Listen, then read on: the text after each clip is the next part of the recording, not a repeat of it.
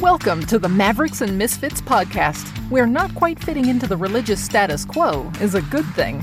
Slick church trends deceive us. Denominational traditions can blind us, but truth from the heart of God always transforms us. And now, here's our host, a self-proclaimed ministry maverick and church misfit, Jeff Lyle.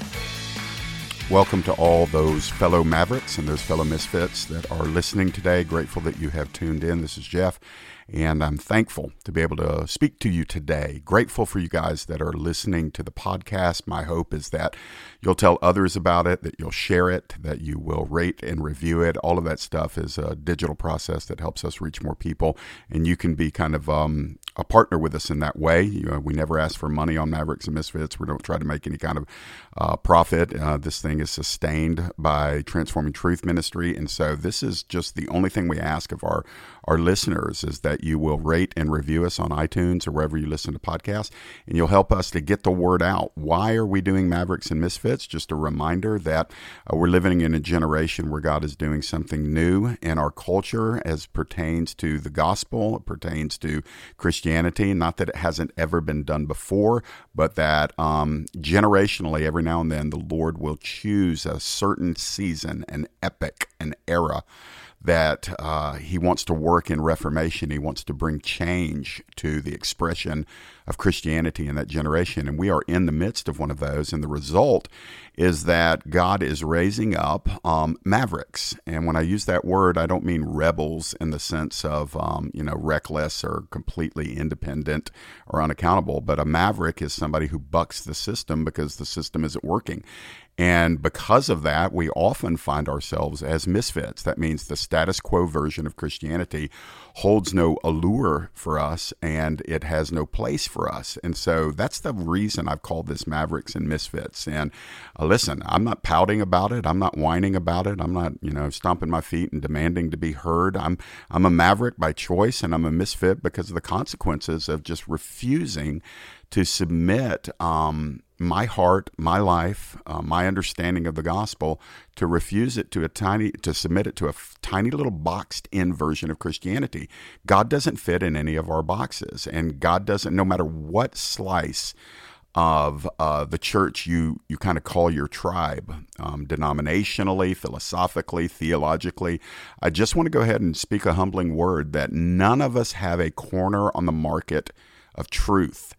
God is far too vast, immeasurable, and glorious to fit inside perfectly one set of expressions of Christianity.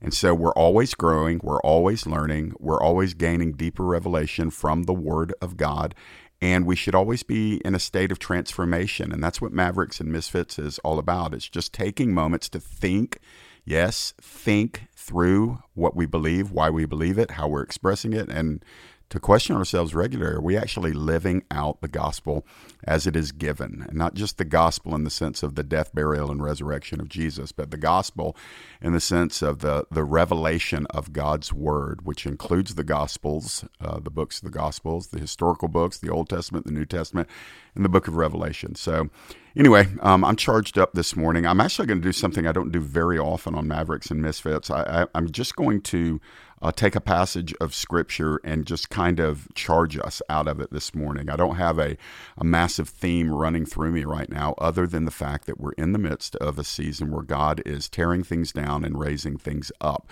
This is a cleansing season. It is a purifying season. It is a season where the voice of God is speaking through the Scriptures, through the Holy Spirit, and He's calling His people to a deep, deep consecration. He's pulling things out of us and off of us that don't belong, and He is imparting to us things that we've been missing, or things that have been neglected, or things that have been at a low level.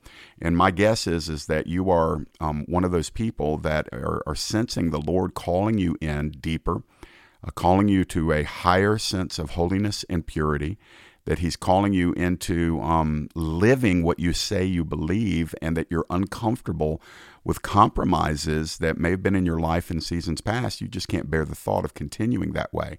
God is destroying apathy from the true church. He is literally, I believe, working right now to begin to separate those that are contaminated with superficial Christianity cultural Christianity, comfort zone Christianity, and that he's separating those from the people who are forerunners, fiery people, not necessarily in personality and temperament, but fiery in the soul, who are hungering and thirsting after righteousness, who are willing to lay down their lives and take up their cross and follow Jesus daily and deny themselves. Those are the people that God's raising up right now. And that element of denying yourself will be a part of your faith. And if you refuse to deny yourself, you will stagnate and you will come to a place where you will be categorized by the Almighty as lukewarm. And the destiny of those that are lukewarm is not pleasant. He spits them out of his mouth. He can't stand the taste of lukewarmness in his people. And so we are pressing out of the cold, out of the lukewarm, and into the hot, into the fiery, into the burning flame of hearts that have been transformed by the gospel, by the person of Jesus Christ, through the work of the Holy Spirit. And that's what we want to talk about today. So let me read to you just a handful of verses out of Isaiah 42. And I want to talk to you about what God is doing. Can I give it that blunt of a title? What God is doing. And I think this speaks prophetically. Historically, it speaks to ancient Israel, but prophetically and in application, it speaks to us right now about some of the things that God is doing. And so in Isaiah 42, and if you've got a copy of the Bible on your phone, on your tablet, or if you're driving, please just drive and let me read these words to you. But if you want to follow along in Isaiah 42, I'm reading out of the English Standard Version. And this is what it says. Thus says God the Lord, who created the heavens and stretched them out, who spread out the earth and what comes from it, who gives breath to the people on it and spirit to those who walk in it. I am the Lord.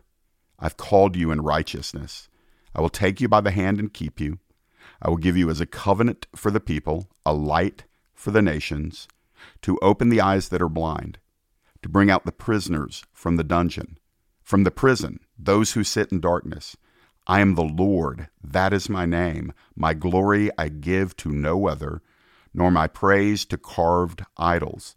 Behold, the former things have come to pass, and new things I now declare before they spring forth.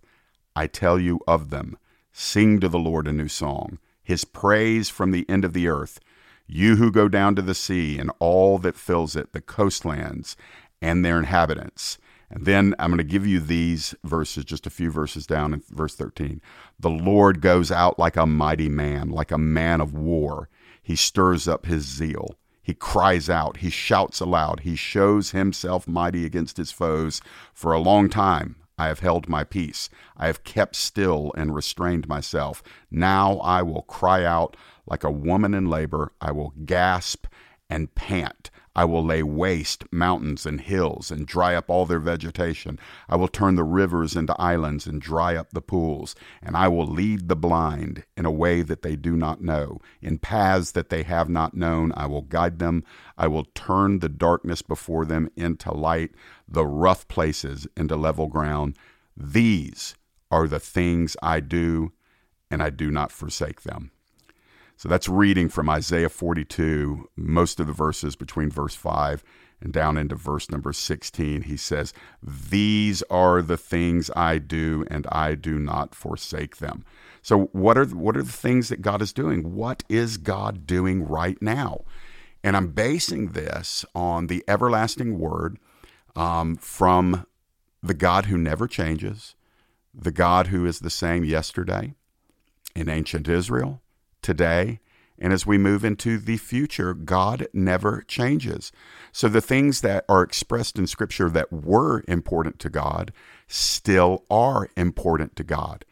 And as we pray for discernment and the spirit of wisdom and revelation, according to Ephesians 1:17, we will become people who can discern how God is moving in our generation. It's similar to the sons of Issachar.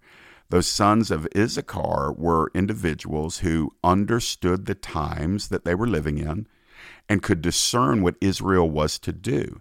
And in that same spirit, in every generation, there are people who know who the Lord is, who know his written revelation, who know his heart, and they are able to discern what he is doing.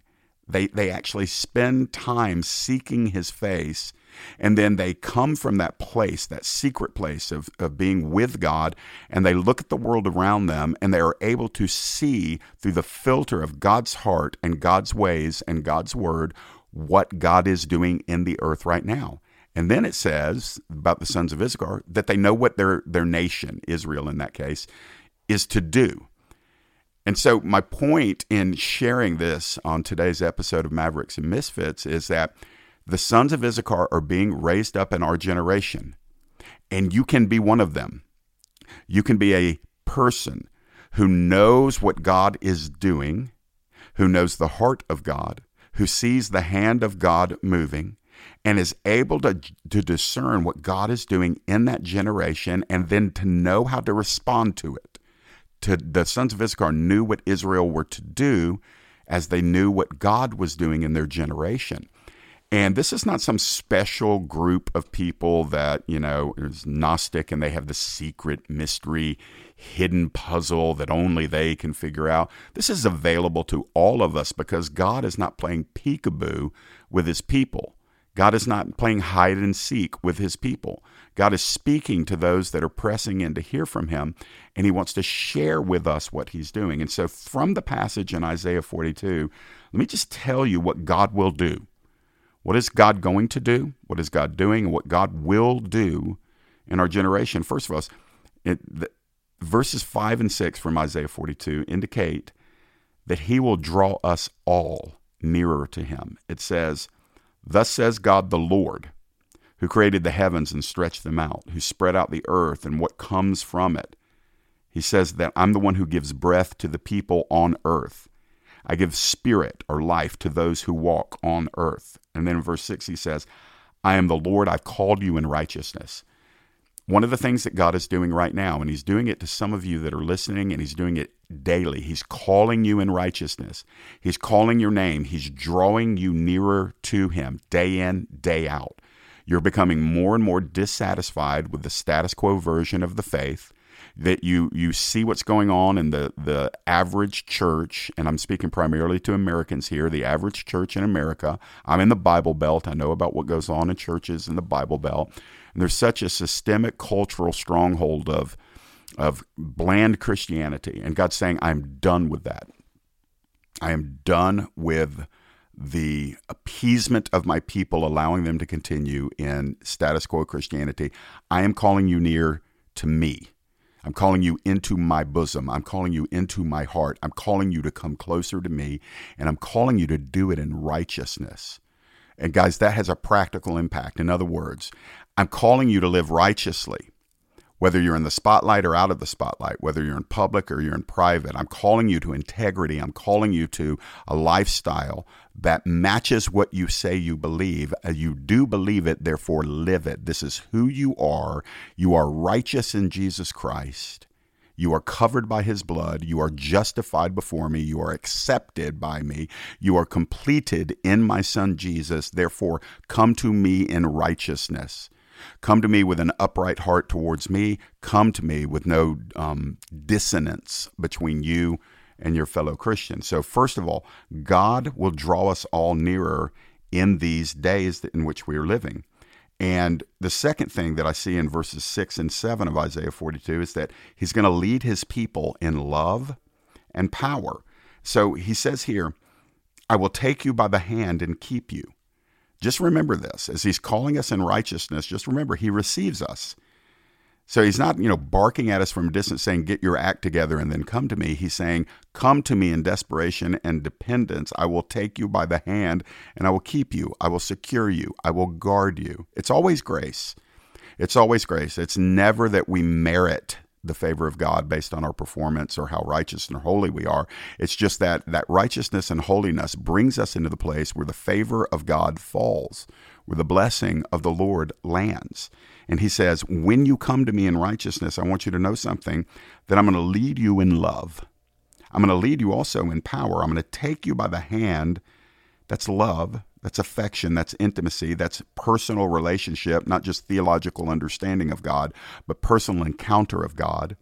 And it's expressed by the phrase, I will take you by the hand. It denotes intimacy, connection, fellowship, presence. And he says, I'm going to keep you. And then he's going to receive us, as he says, taking you by the hand and keep you, but he's also going to release us. He says in verse number 7, into verse number 6, and then verse 7, he says, I'm going to give you, and he's speaking to Israel historically here, I'm going to give you as a covenant for the people, a light for the nations. You will open the eyes that are blind, bring out the prisoners from the dungeon. From those prisons, you will bring out those who sit in darkness. Now, that was God's covenant with Israel. That was his commission to Israel, that they would be, through Messiah, a light to the Gentiles, a light for the nations. And how much more is that true for the church of the living God, for those of us that are blood-bought? He's going to lead us in love by taking us by the hand, but he's also going to lead us in power. He's going to release us. Jesus said it this way. Isaiah writes, Israel, you're going to be a light for the nations. Jesus then just applies that in his teaching to his disciples when he says, you're going to be the light of the earth. You're the light of the world. A city that is set on a hill cannot be hidden. And of course, he talks to them about, you don't light a candle and put it under a basket. Jesus once said, I am the light of the world. He said that of himself, but then he says to his disciples, you are the light of the world. And so the people of God are released unto the nations. We're released into our culture. We're released into our community. You can make it as simple as released into your family, released into your school, released into your business, released into your place you work for somebody else, released into your church, released into the streets, the highways and the hedges of your community. Why? Why would he do that? Because he's going to use us to open the eyes that are spiritually blind. He's going to use you for that. That's what he wants to do. You're a light bearer. You're going to bring light to the darkness, the spiritual darkness. You let your light shine. You find that in the secret place. You leave the secret place. You go out in power as God leads you. And the result is that the blind, and I believe we can apply this physically as well as spiritually. It doesn't have to be limited to spiritual blindness. I believe we can open blind eyes. I believe that we bring healing to the nations. We bring power, not in word only, but in power and demonstration of the Holy Spirit. But we bring out the prisoners from the dungeon and from those who sit in darkness. That's the picture that God says. He says, I want to use you. Yes, you, right where you are. Not some spiritual superstar, not some Instagram preacher, not the dude on TV who's all slick and everything. I want to use you in your simplicity, in your brokenness, in your weakness, in your intimidation, in your imperfection. But if you will come and let me lead you by the hand, and you will spend intimate time with me, I'm going to release you in power. So that's one of the things we need to be aware of. There are no superstars in the body of Christ. There are blood-bought sinners who are now saints and children of God, and we are to all walk in the power of that identity. And we're not to sit around and pay the professionals to be the light of the world and to bring prisoners out of darkness. We're to be those people. Now, this is really important. Verse 8 to me is the pivotal verse in Isaiah 42. Let me just make sure we all are on the same page. What will God do in this generation? God will secure glory for himself alone. That's verse 8. God will secure glory for himself alone. This is how he says it. I am Yahweh. I am the Lord. That is my name. My glory I give to no other, nor my praise to carved idols. Come on now.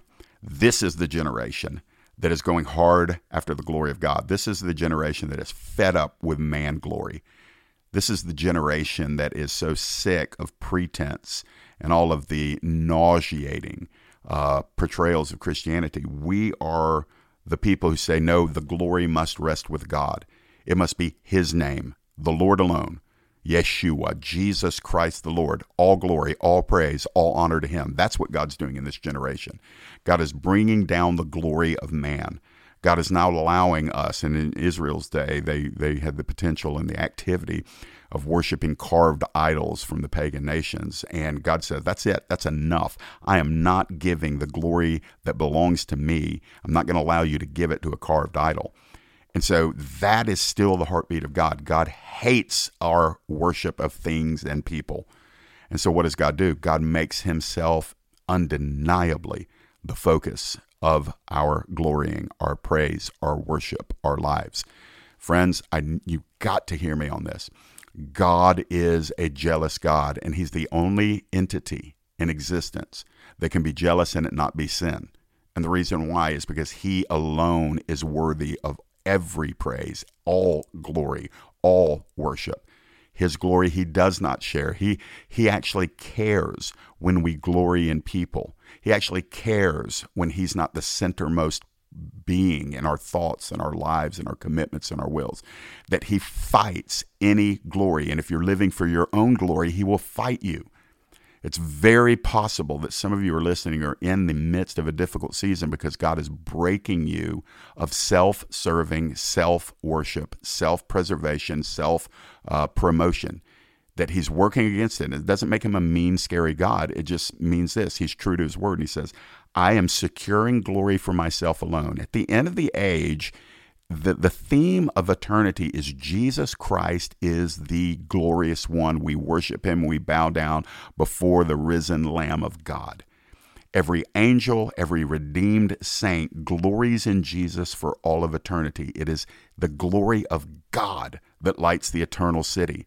And so God is not waiting for us to get that when we get to glory. He's saying that I want you to get it now, and I want you to live your life by faith on earth for my glory. That's why we're told to deny ourselves. You will glorify yourself if you don't deny yourself. It's inevitable. That will happen. It may not be, extravagant and obvious, but you will live with a little heart full of self. And God says, no, I don't give my praise to anything else. I don't allow my glory to go to another. I am magnifying my name. I am about the exaltation of who I am because I am the eternal God of heaven. Let me give you the fourth of 5 things, and we'll wrap up here. What will God do at the end of the age? He will secure glory for himself alone. He will lead his people in love and power. He will draw all of us nearer, and he will release prophecy and praise. Now, you need to hear me. Some of you that listen, y'all just flake out every time I mention prophecy or the gifts of the Spirit. But listen, this is a theme of the end of the age. We've got to get this. Quit cordoning God off in the element of prophecy and supernatural works. Quit saying, that stopped at the book of Acts or stopped at the end of the first century. Just listen to the word, because he's the God who never changes. And so from Isaiah 42 and verse 9, I think we can imply this easily, that God's going to release the prophetic word. And I think he's doing it right now. I think he's doing it in this season. He may even be doing it right now to you through this podcast. This may be hitting you in your spirit because there's a touch of a prophetic anointing on it.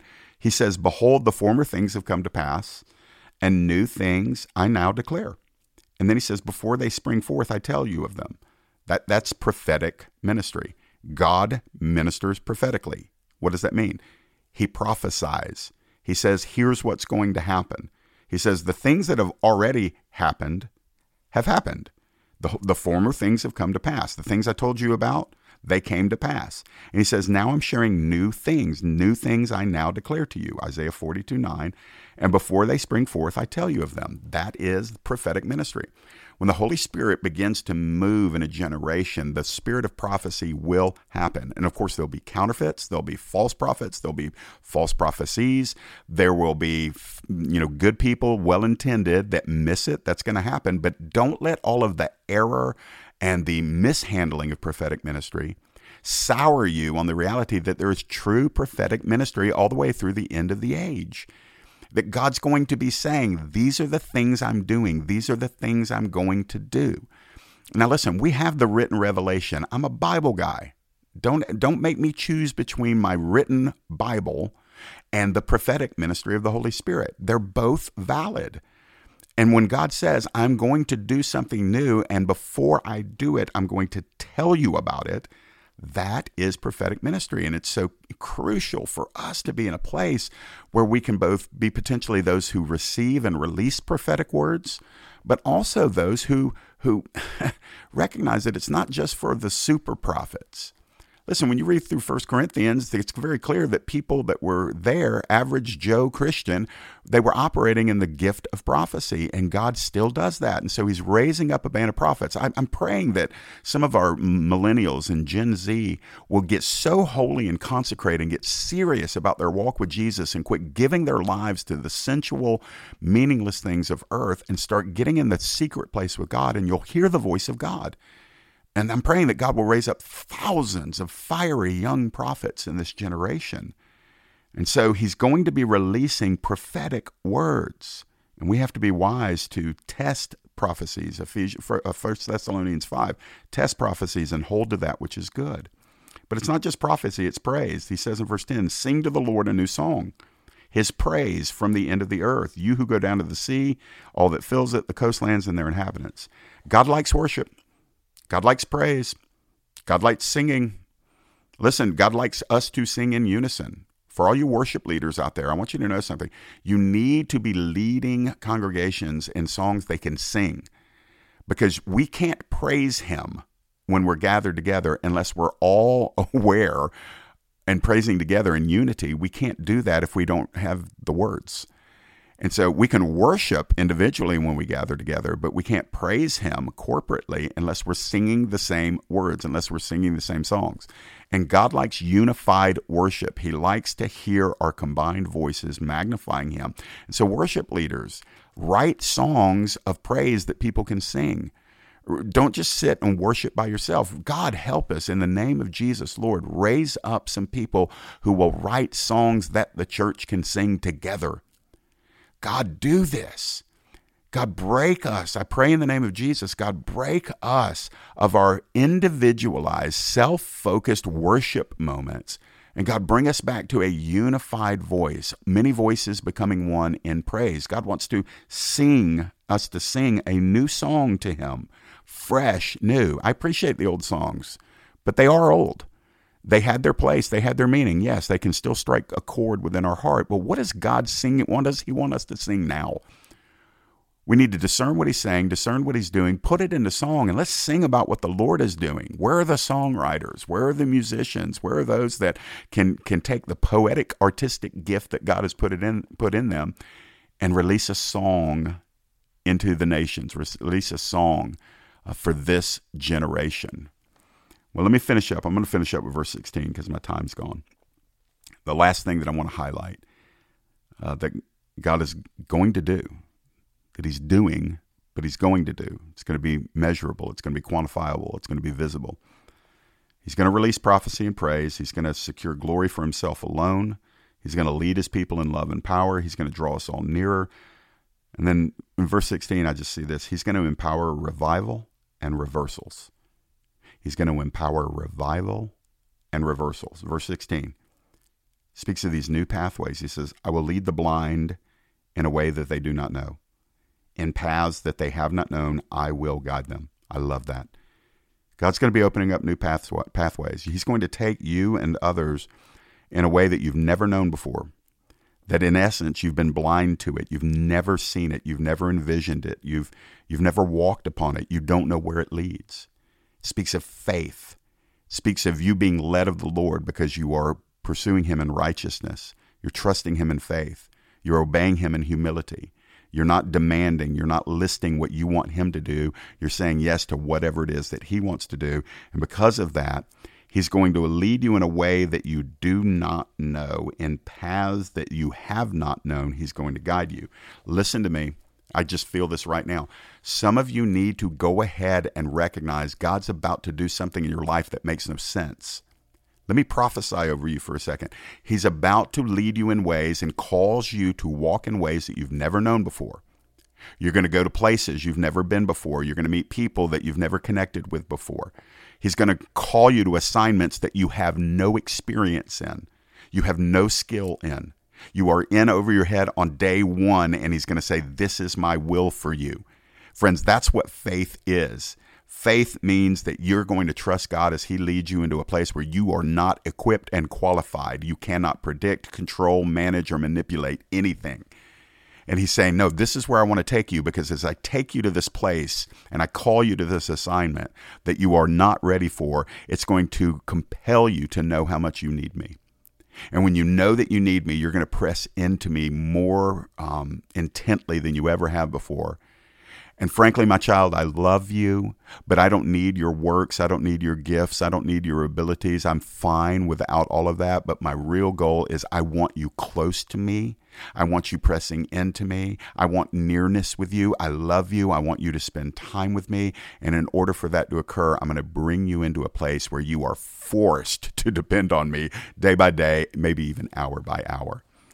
Now, listen, that's love, man. Love says, I want what's best for you. Love seeks the highest good of the other person. And sometimes God says, you're going to feel like a blind person walking on this way. But don't forget, because he said earlier in these verses, I've got you by the hand. I'm leading you. I'm with you. You may not see or understand or discern everything that I'm going to do, but in paths that you have not known, I am your guide. I love that.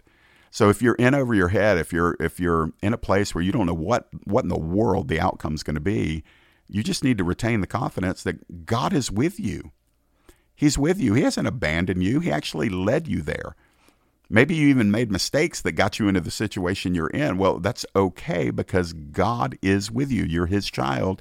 He's got you by the hand. And then the last part of verse 16 says this, that it just basically says God's restoring what's been lost. That's what he's doing right now. He's restoring what has been lost for so many people. He says, I'll turn the darkness before them into light.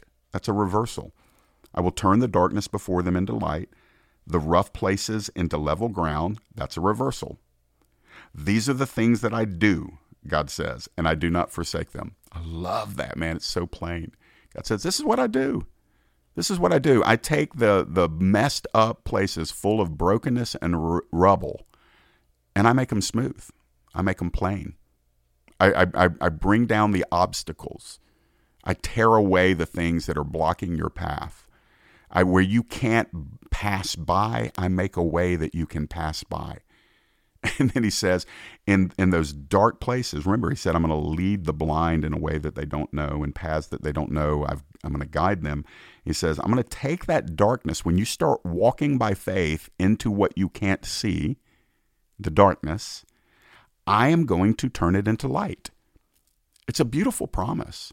It's a reversal. God says, you've been operating in darkness. And I'm not talking about spiritual wickedness darkness. It speaks of not being able to see, a vulnerable place, a hesitant place, a place where you're just not sure what the Lord is doing. God says, I'm going to take that darkness. I'm going to blaze it with light. Keep walking, keep moving. These are the things that I do. Follow me. Keep holding my hand. I'm holding your hand. I am your guide. I haven't left you. I haven't forsaken you. I won't forget about you, but you have to keep walking even when you don't know where it's leading. You have to know that I'm with you and I'm calling you. This is what I do. Oh man, I've just encouraged myself through Isaiah 42, and I hope that it's been a blessing to you. This is what God will do. And friends, you just make this personal and appropriate it for yourself. Don't let it be for the other guy. Don't leave this podcast just feeling a fresh moment of wind and then go right back into not trusting God or not pressing in or going back to self-glory or any of that. Go ahead and make some changes in your life and call on the Holy Spirit to help you with it. So my time's gone. As always, I want to point you to our umbrella website. That's transformingtruth.org. Hey, listen, if you haven't gotten a copy of my book, get a copy of my book. Help us right now. I'm going to donate half of the proceeds from book sales in the upcoming months to missions work. And so you get a copy of my book, Figuring It Out As I Go. You can get it on Amazon. You can get it on audible.com. You can get it right there off the Transforming Truth website, or if you want to, just go to jefflyle.com. It'll take you right to the book page. Get a copy of that book. And even if you've already got a copy, get another copy, give it away. It's a book about the testimony of God transforming my life over and over again as I've had to figure things out as I go. That's the name of the book, Figuring It Out As I Go. But help me to help my friends in Africa, that we can donate some of the proceeds to go straight to Kenya, where we are helping a pastor in particular there with the work that he's doing. I want to raise some money for him. And so it's not just about selling books. It's about investing in the kingdom. So go to jefflyle.com, order a copy of the book. There's also a book there, a revival devotional called Igniting Revival Fires, produced by Todd Smith. And I wrote a chapter in there along with a lot of other authors and leaders in the kingdom in the United States. And listen, fill your mind with that which is good. Press in. Listen to those that have walked a little bit further than you or a little bit ahead of you and benefit from the things that they've learned, the mistakes that they've made. That's what about reading is all about. You're investing in your own walk. We encourage you to get a copy of it. All right, I'm going a little bit long again. That's just what I do. I go a little bit long. That's just the nature of my ministry, and I'm glad that you've hung in there. We'll be back with another episode in a couple of days. So signing off, God bless you. We'll talk to you next time. Thank you for listening to today's Mavericks and Misfits podcast. If you enjoyed today's episode, please subscribe, rate, and review Mavericks and Misfits with Jeff Lyle on iTunes or wherever you listen to podcasts. Your review helps us to reach more people and spread the unfiltered message of Jesus. And don't forget that you can connect with Jeff's social media links at maverickmisfit.com. We look forward to reconnecting with you on our next episode.